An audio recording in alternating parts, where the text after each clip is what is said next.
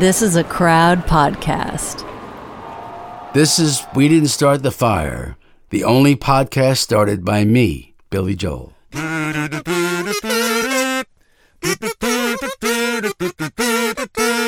Little Rock, Pasternak, Mickey Mantle, Kerouac, Sputnik, True and Lie, Bridge on the River Kwai. Lebanon. Good food, great weather, bad wars.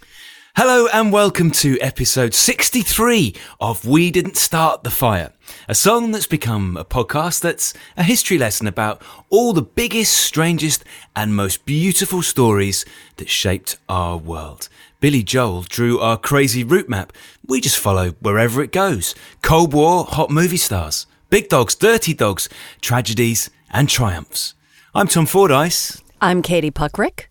Katie, school is out, Billy's in, and where are we heading today? We are heading over to the Lebanon, which is a country that the biggest impact it has on me is the cuisine. Because for many years, when I was living near the Edgware Road in London, every other little food joint up and down that Straza was called Beirut Express or Beirut Cuisine or Beirut Kebab. So I'm very familiar with its deliciousness. Okay. My experience of the Lebanon, Katie, is also slightly removed from the first instance in that when I was a kid growing up, because there was a civil war raging in the Lebanon, it was a place that became almost a sort of a black joke for comedians that you wouldn't want to go on holiday to the Lebanon. And then when I met various Lebanese expats down the years, I got a very different story, which was that Beirut had been the Paris of the Med, that it was this wonderful country where you could be on the beach in the morning and you could be skiing in the mountains in the afternoon. So I've always been intrigued by the Lebanon. Oh, well, we're going to find out all about the skiing, the mountains, the sunning yourself on the beach, and perhaps even the kebabs, and most certainly about the Civil War. The whole history is very, very complex and very delicious. Today we welcome a historian of modern Lebanon. She's based at the University of Cambridge. She is Chloe Qatar. Welcome. Thank you very much. I'm really glad to be here. Oh, so we need to know a little bit of context about the Lebanon. Can you describe for us, Chloe, the various cultures in the region, the different communities, the way people there coexisted over history? So Lebanon is a very small country on the eastern part of the Mediterranean. And it's known to be, this mosaic of communities. And we mainly identify them as religious communities. So far, there's like 17 recognized sectarian communities in Lebanon. Among them Christians, Muslims, and, various sects within those bigger religions. People do have the same customs, the same cultures. I know you mentioned the food, so we do eat all of the same food, kind of. So the differences really are mainly religious. Apart from very specific episodes of political violence, overall, those groups have inhabited together, right, this territory for a very long time. Katie, this feels to me like an episode where we need quite a bit of backstory. Yeah. And Chloe, when I've been trying to establish everything that leads up to the Lebanese crisis of 1958, there's different themes that emerge. There's the Cold War, which is the biggie throughout the whole of Billy's song. There's the Suez crisis of 1956, Katie, which we've already covered in an episode. There is the rise of sort of pan-Arabism through NASA. We did an episode on NASA. Chloe, can you try and weave together these disparate threads for us? Definitely. 1958 in Lebanon is an interesting date because it's usually seen and taught as the prelude to the biggest, longer war, which was the main Lebanese civil war, which started in 1975, so a bit later, and then lasted 15 years.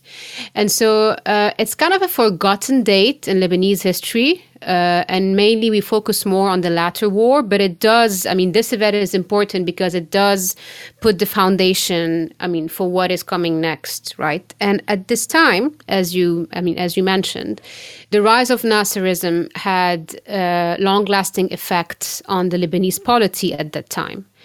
Now, obviously, there are many layers there. It's not only because Nasser was on the rise that the 1958 crisis unfolded. There were also internal events that happened. And this has to do with the president at that time, the Lebanese president at that time, Camille Chamroun.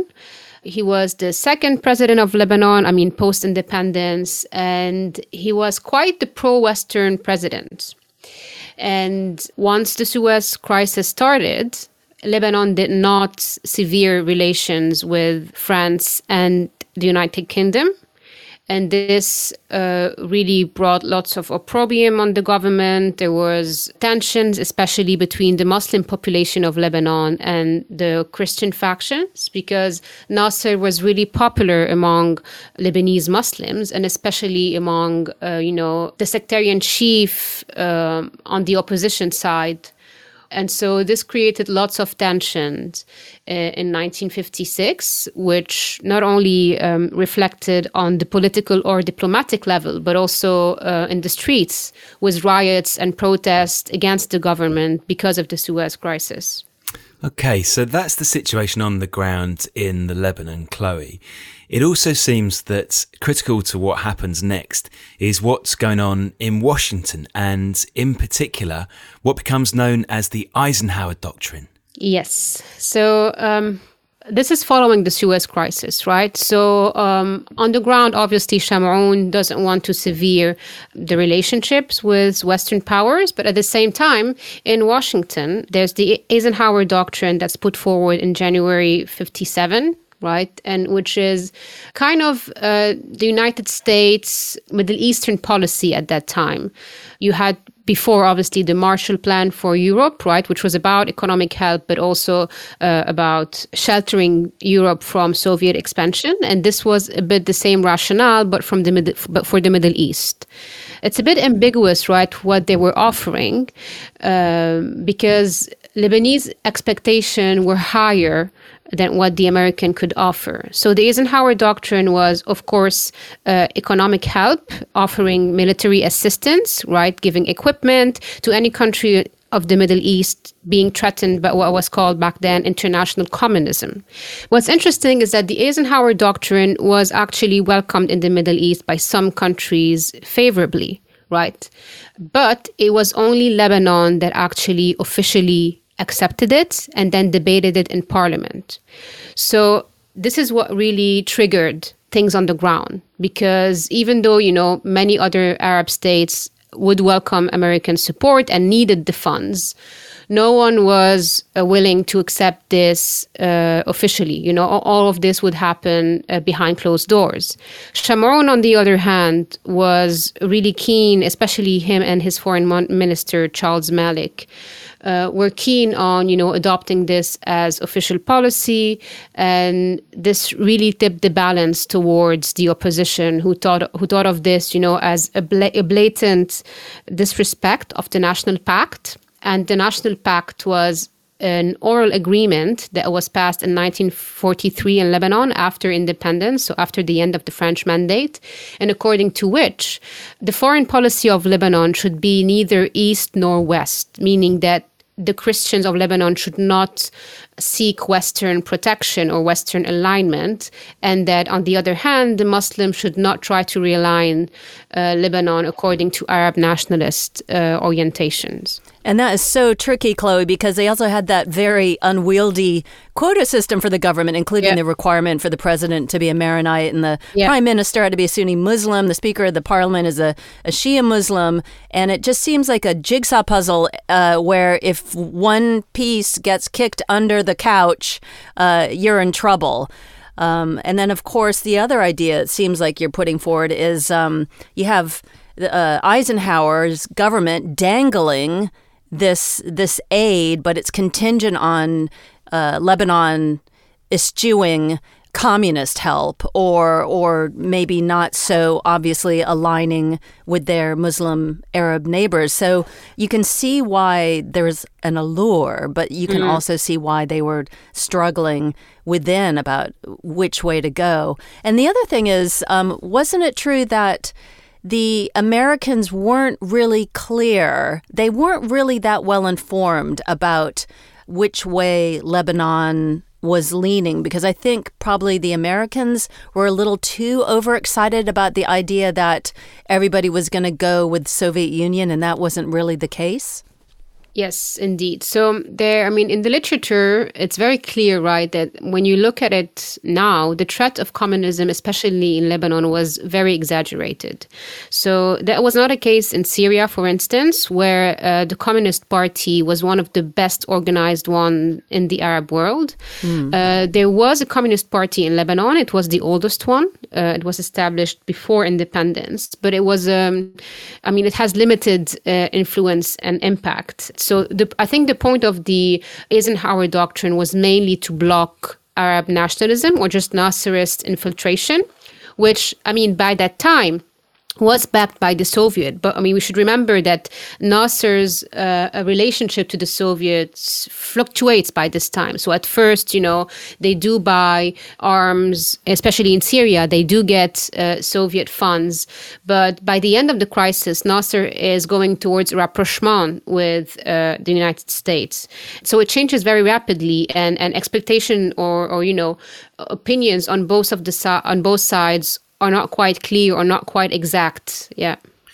Katie, sometimes when we hear about situations on We Didn't Start the Fire, we get a sense of a kindling box and a spark that is about to fall into the kindling. Everything Chloe has told us about the Lebanon makes me think, instead of some vast tinderbox, like it's the whole place is just ready to go, isn't it? And Chloe, what is the spark in the end that lights the whole place up? So there are many things here. There's, as always with Lebanon, it's a mix of internal and regional factors, right?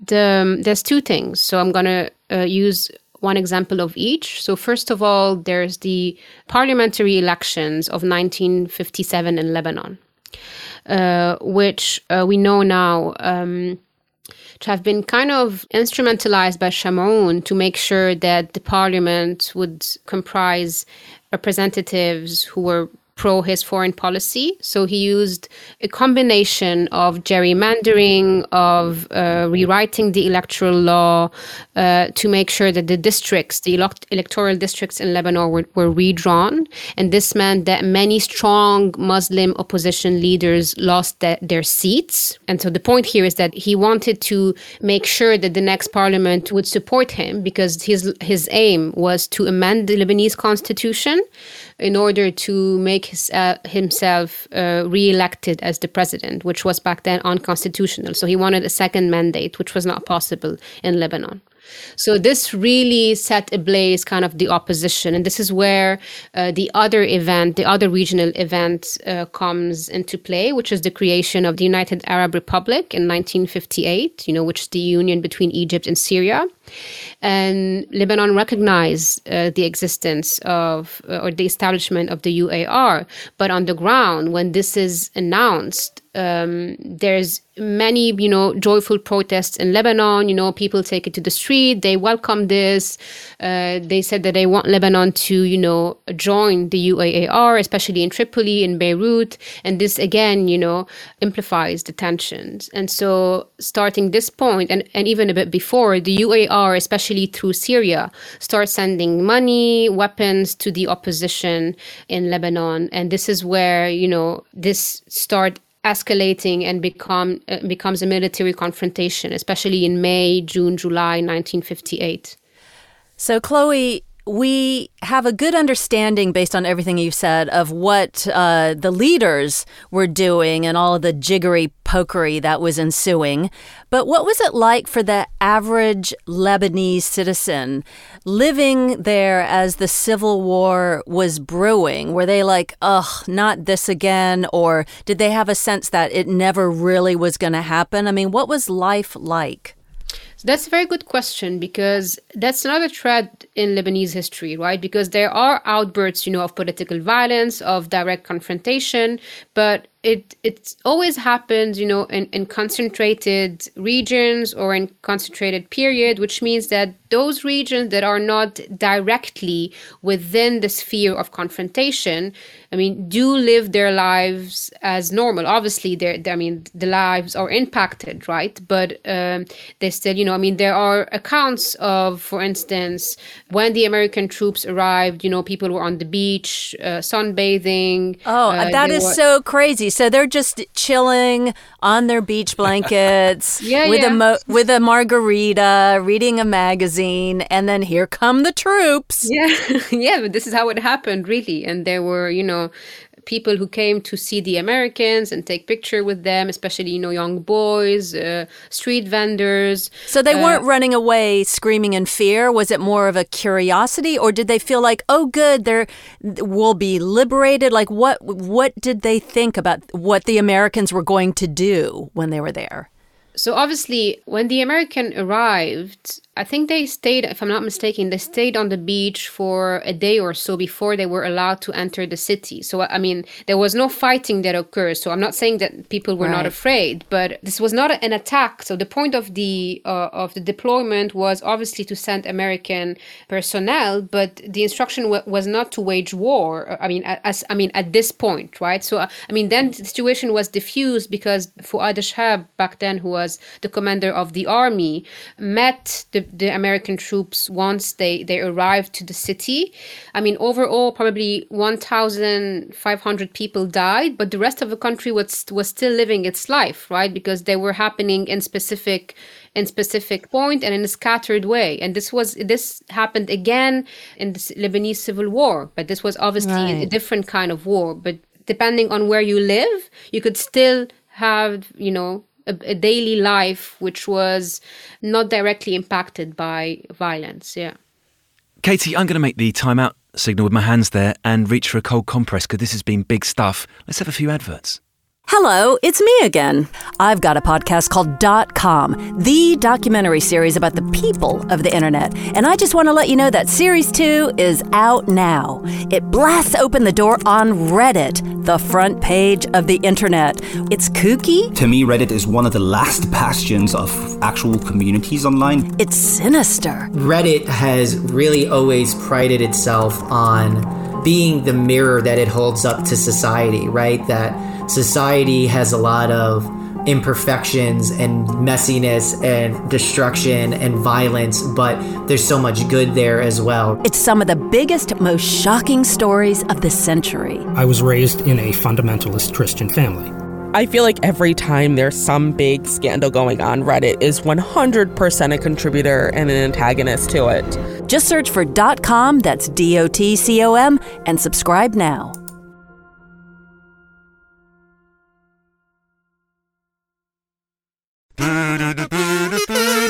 So this is kind of confusing to me. I'm just trying to get my head around this because it is sort of like a regional war. It's a civil war, but it's on steroids because, my goodness, you have the Americans there. You have the fleet. What was the goal of the Americans? It seems like a little bit like, talk about throwing gasoline on the fire. It seems like it could just get very quickly out of control. So the goal was just to make sure that, the pro-Western Lebanese regime wouldn't be toppled, right? To make sure that, to say that we are here, we are in the Middle East now, we are reasserting this zone as, an American zone. It was to send also a message to the Soviet that if they were willing to escalate, that they were there. There are elements, Katie, of this invasion which I think would probably suit us very well, namely the sitting on the beach drinking margaritas. There are other bits which seem more nefarious, and maybe the most nefarious of these from the American point of view is the involvement of the CIA. Now, this was to be something of a modus operandi, Chloe, for the CIA in various countries around the world at this time.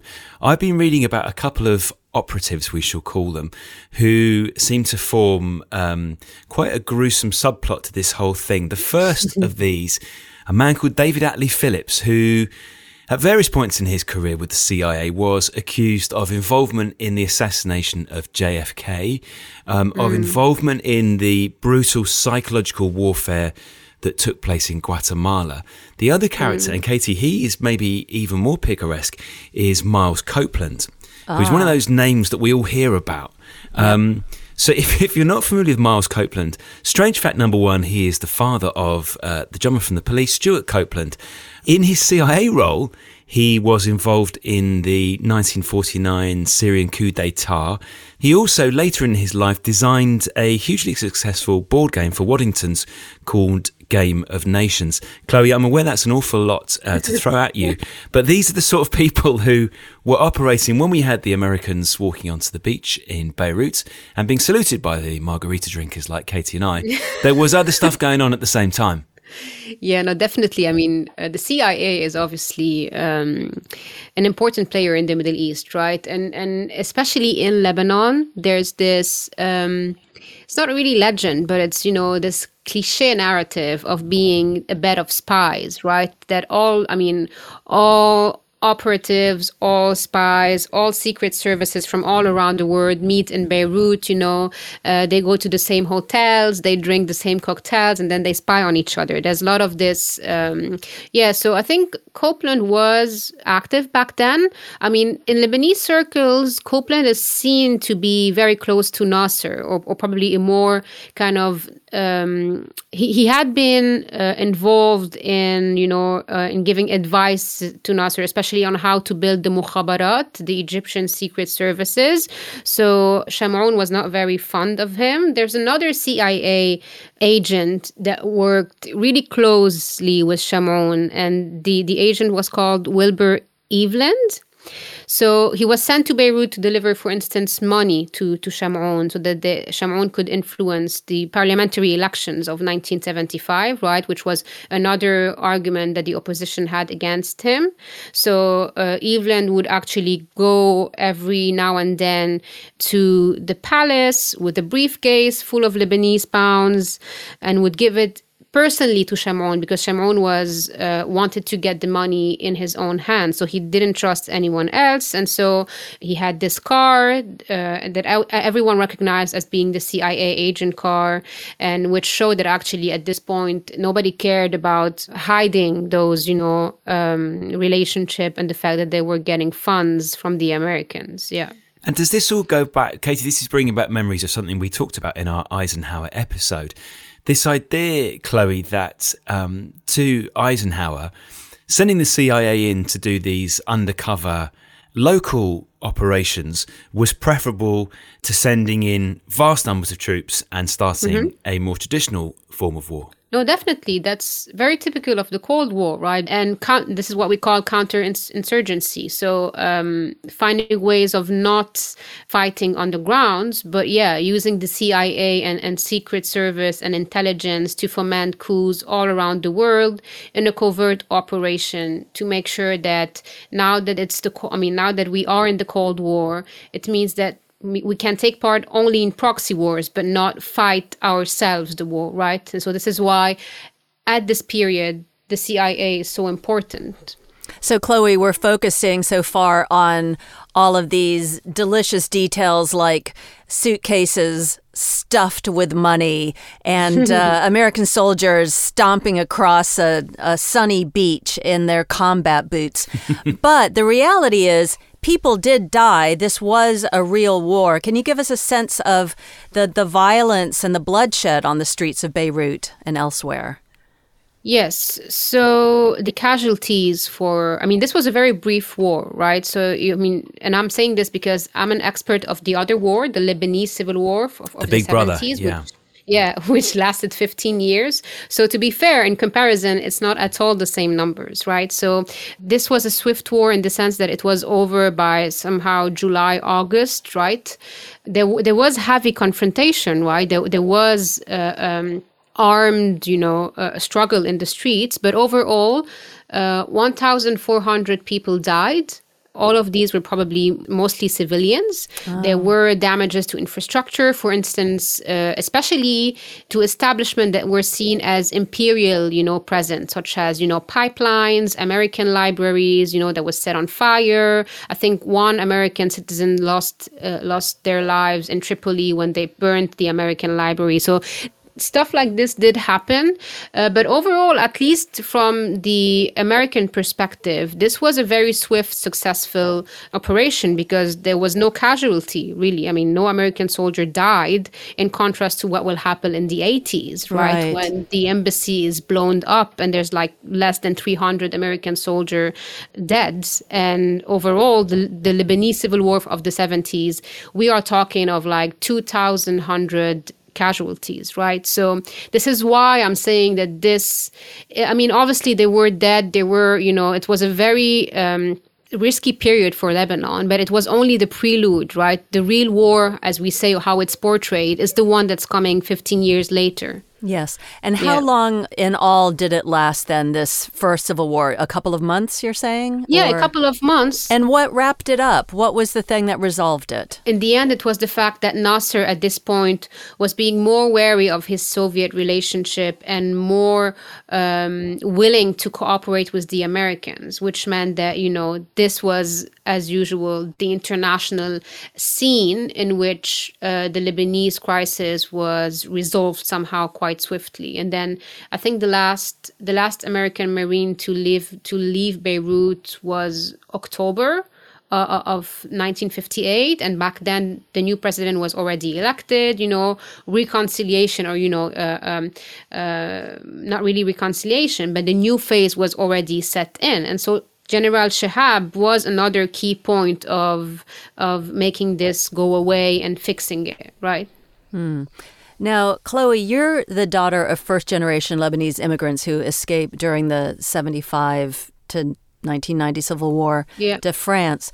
And I'm just wondering if you can give us some insight to the legacy of living in a war zone, neighbors fighting each other. How did it affect your family? I know they didn't necessarily have experience of this first war that we're talking about, or did they?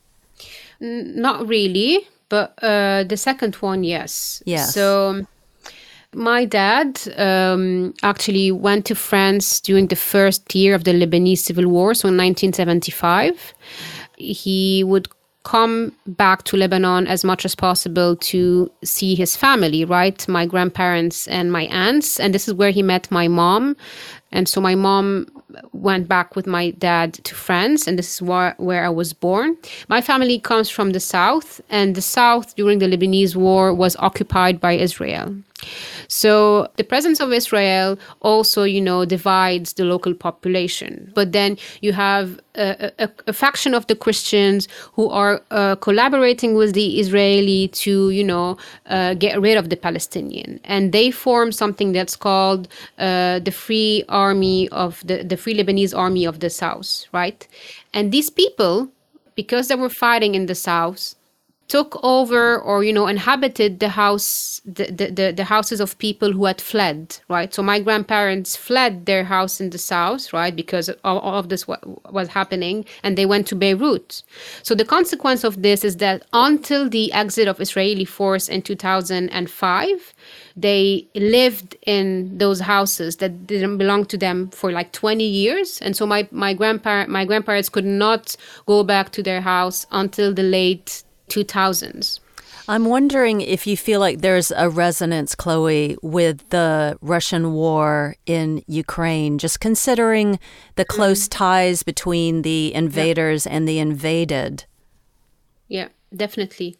When the Ukrainian war started, I did write a piece on this, right, on the fact that what's happening there does strike an echo in, I would say, in the Lebanese consciousness somehow, because it's kind of the same binaries of power, I would say. Ukraine and Lebanon, on one hand, being the smaller countries, neighbors to bigger, more expansionist countries such as Syria and Russia, right?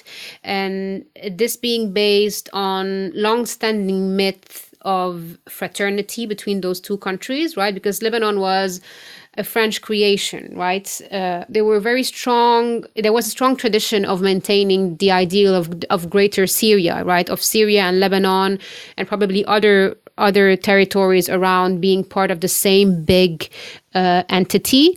And so this means that for the Assad regime, whether the father or the son, Lebanon was a part of, an organic sphere of influence. It belonged to Syria, and Syria would call the shot in Lebanon. And this is what happens in Russia and Ukraine as well. They have the same founding myth, right, according to which they all descend from the same ancestors, they have the same cultures, and Ukraine can't be too Western-oriented, just as Lebanon can't be too Western-oriented. And each time the foreign policy of those smaller countries, comes back at the front of discussion, there's the bigger brother that, occupies or try to influence this. Yeah.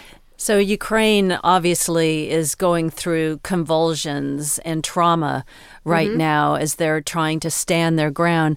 How is it for your family, for your parents who did live through that second civil war? How did they regard that time? Is that something that they can reflect on and talk about and look back on? They do talk about it, but it's obviously a traumatic event in the sense that although they survived it and they found coping mechanism, right, to live through it, this has left them with a very pessimistic outlook on Lebanon. So, in the sense that Lebanon is a country that will always be riddled with conflict. Because it's such an explosive, combination of things, it will never know peace, right? And so we are told from a very young age that we should, either leave, emigrate, try to make our lives elsewhere. So that's kind of the narrative that the older generation, what we call the war generation, Jil al-Harb, this is what the narrative is. And I think this creates somehow a generational trauma because these narratives are passed on. And today, the newer generation, they have another set of challenges. Obviously, this is not the theme of this podcast, but in the recent 3 years, Lebanon has gone through a lot. And it seems to confirm this kind of predetermined fatality that Lebanon is, right? Always set to failure, to destruction, the Beirut explosion, the current economic crisis. And so I feel that their experience are somehow inherited by us, but that we also mix to it our own tragedies, the one that happened today. Well, that all makes a lot of sense, Chloe. And I'm wondering too what life is like for people who have stayed in Lebanon today. One of the stories that I heard from some Lebanese friends who, some of whom had moved to Paris and some of whom had moved to London, was the atmosphere when they went home. They said it was almost like you were living life at twice the normal speed because you felt you had to get everything done before the next tragedy struck. Yeah. Yeah, life in Lebanon now is very difficult to say the least. So there's the economic crisis with the collapse of the banking sector, which means that people can't retrieve their money in the banks, right? Because of capital control as a way to make sure that the banking sector of Lebanon doesn't completely go bankrupt. So this means that people have less access to their money. There's inflation, so prices, on the other hand, are soaring. The indebtedness of the Lebanese states mean that the state isn't able anymore to provide public services, which is reflected in the lack of electricity supply. So people, when they're at home, they have electricity only on specific hours of the day. And obviously, all of these effects, they impact the poorest stratas of the population. So there's definitely a sense of living in crisis and living in very specific, strenuous condition. There are talks in Lebanon about resilience. So to what extent one can really live and adapt to these conditions. And they do, because people don't have the choice. But the consequence is that, as you said, is a very stressful speed up lives, which are always oriented towards survival, right? Making sure that we have everything in case the next tragedy happens. Or the other way around is to leave. And the other big theme now is the brain drain in Lebanon. Is that all? I mean, I'm one of them myself, right? All of the young people who have a bit more ambition, they leave the country. So there's also this generational aspect of young people are abroad and the older people are at home, and life is even harder for them. Chloe, can you give us a sense of people like yourself, the diaspora of Lebanon around the world? What do you see as your role? Are you all trying to hold it together from afar or to forward an idea of the persona and the identity of Lebanon? Definitely. It's something that is happening now, but to be fair, this has been another thread in Lebanese history, right? Because Lebanese immigration has started very early on. There's always been this ideal of the two components of the nation. One is the homeland, right? And one is the diaspora. I think people of Lebanese descent in the world probably account for 14 million or something. Obviously, they're not all in touch with Lebanon because some of them, have just been incorporated, through the decades in their lives in different countries. But there has always been a sense of the diaspora being the backbone of the homeland. And there are two very strong structural reasons for this. First is the economy of Lebanon, right? Because Lebanon is, as I said earlier, a country of services. It doesn't have a strong industry, it relies on imports. One of the way, for getting money in the country, especially foreign currency, is the remittances sent by expats, right? And this really is a huge amount of money that backs the Lebanese economy. So in times of crisis like today, the diaspora, and especially, because of family ties, has an economic duty, right, to send the money, and not a duty, they do it, obviously. And this does help, in times of crisis to buy food, to buy medicine, stuff like that. And the other cause is, as I said, this idealist construct, right, that the diaspora, because it's so big, because it's so connected, and because, they're also concentrated in the biggest cities in the world, and such as you said, Paris, London, New York, they have the means to, keep the morale up somehow, right? So now there are parliamentary elections happening in a month in Lebanon. So the diaspora is taking a role. They're voting this time. And so, for instance, they use social media to raise awareness, to back up opposition parties, new political parties for young people. And so they do this also on the moral and intellectual aspect as well. Chloe, it's been wonderful having you on the show. Thank you so much for sharing your knowledge and your insights into this topic. And if people would like to learn more about Lebanese history and current affairs, they can follow you on Instagram. Is that right? Oh, yeah. Thank you. That's really kind. And your handle is leb.historian, leb.historian. Yes, thank you. Thanks, Chloe. I'm really happy to have been invited here. I know that Lebanon is not usually a topic on those, very popular podcasts. So it's been an honor, and I'm very happy to have shared my thoughts here. Thanks. Tom, that was so interesting that Chloe touched on that idea of inherited trauma, because that reminded me of the Stalin episode that we did with Alex Halberstadt. And of course, he wrote that memoir, Young Heroes of the Soviet Union, about his grandfather, who was Stalin's final bodyguard. And that is the whole theme of his life and his memoir, that there's no getting away from this trauma that previous generations go through. They pass it down. You have to chew on it, process it, digest it, and sometimes it never comes out the other end. Yeah, absolutely right, Katie. I was thinking exactly the same thing. If I'm honest, and please don't think less of me for this, there was also something else I was thinking. Every time the name of the Lebanese president, Camille Chamoun, was mentioned, I wanted to say it in the style of Michael Jackson, which I know makes me a bad man, but that's just the thought that was going through my head. And what is the style? Chamoun! Chamoun! Chamoun! Well, here was my question. I didn't really want to trouble our esteemed guest with it, but both of us kept saying, you and I both kept saying, the Lebanon. Oh, yes, I was thinking about this. And it's not the Lebanon. Much like the Ukraine, there's no need for a the, yet it somehow makes you feel sort of finessed and fancy by putting an article before the name of the country. Why do we do that? What's our problem? The Human League, Katie, the Human League. The Human League. I'm going to blame Phil Oakey and his asymmetrical haircut. Yeah, do that, Katie. One other little thought I had when we were talking about the UN and their involvement.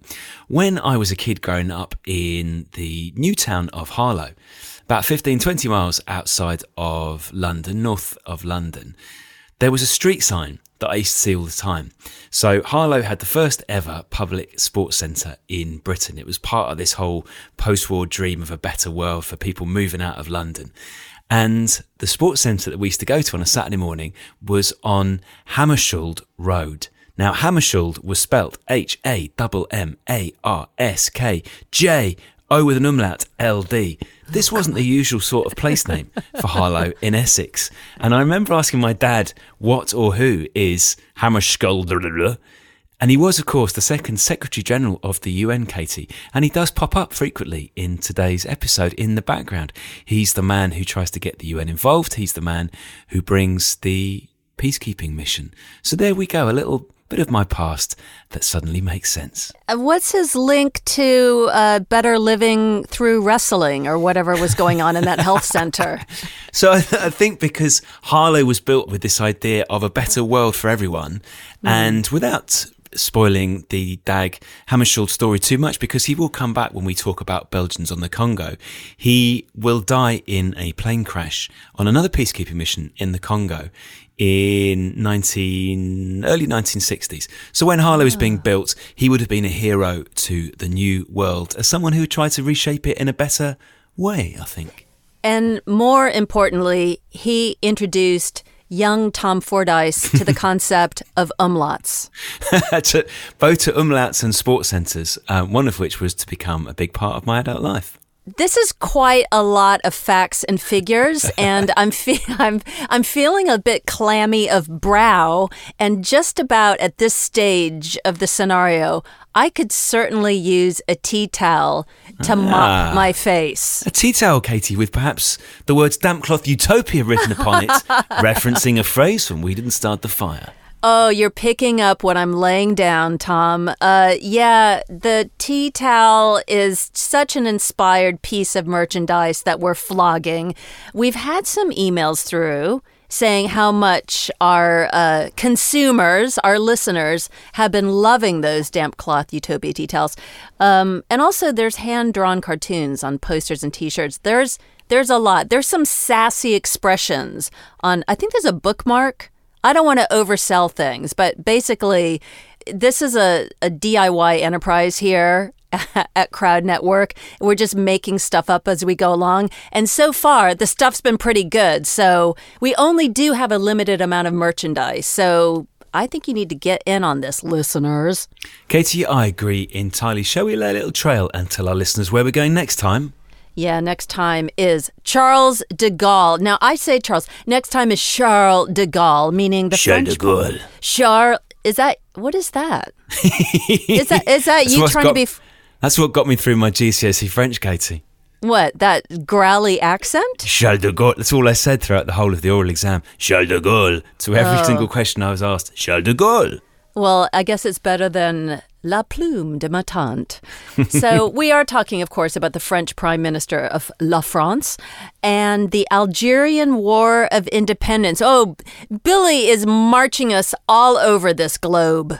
Billy's boots are on the ground, aren't they, Katie? They certainly are.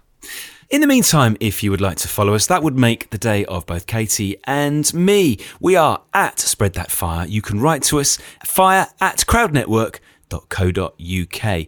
If you would like another podcast to listen to this week, check out The Secret History of Flight 149.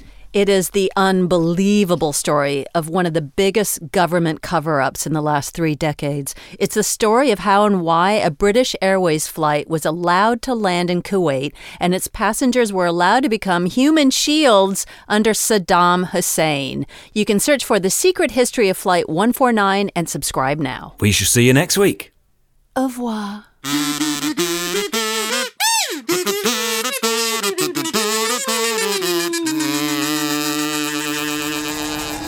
Crowd Network. A place where you belong.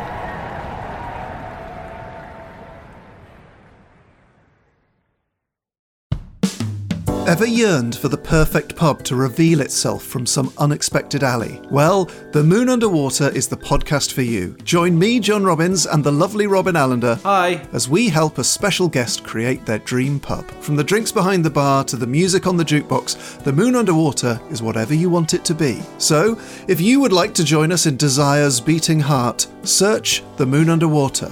Or maybe The Moon Underwater will search for you.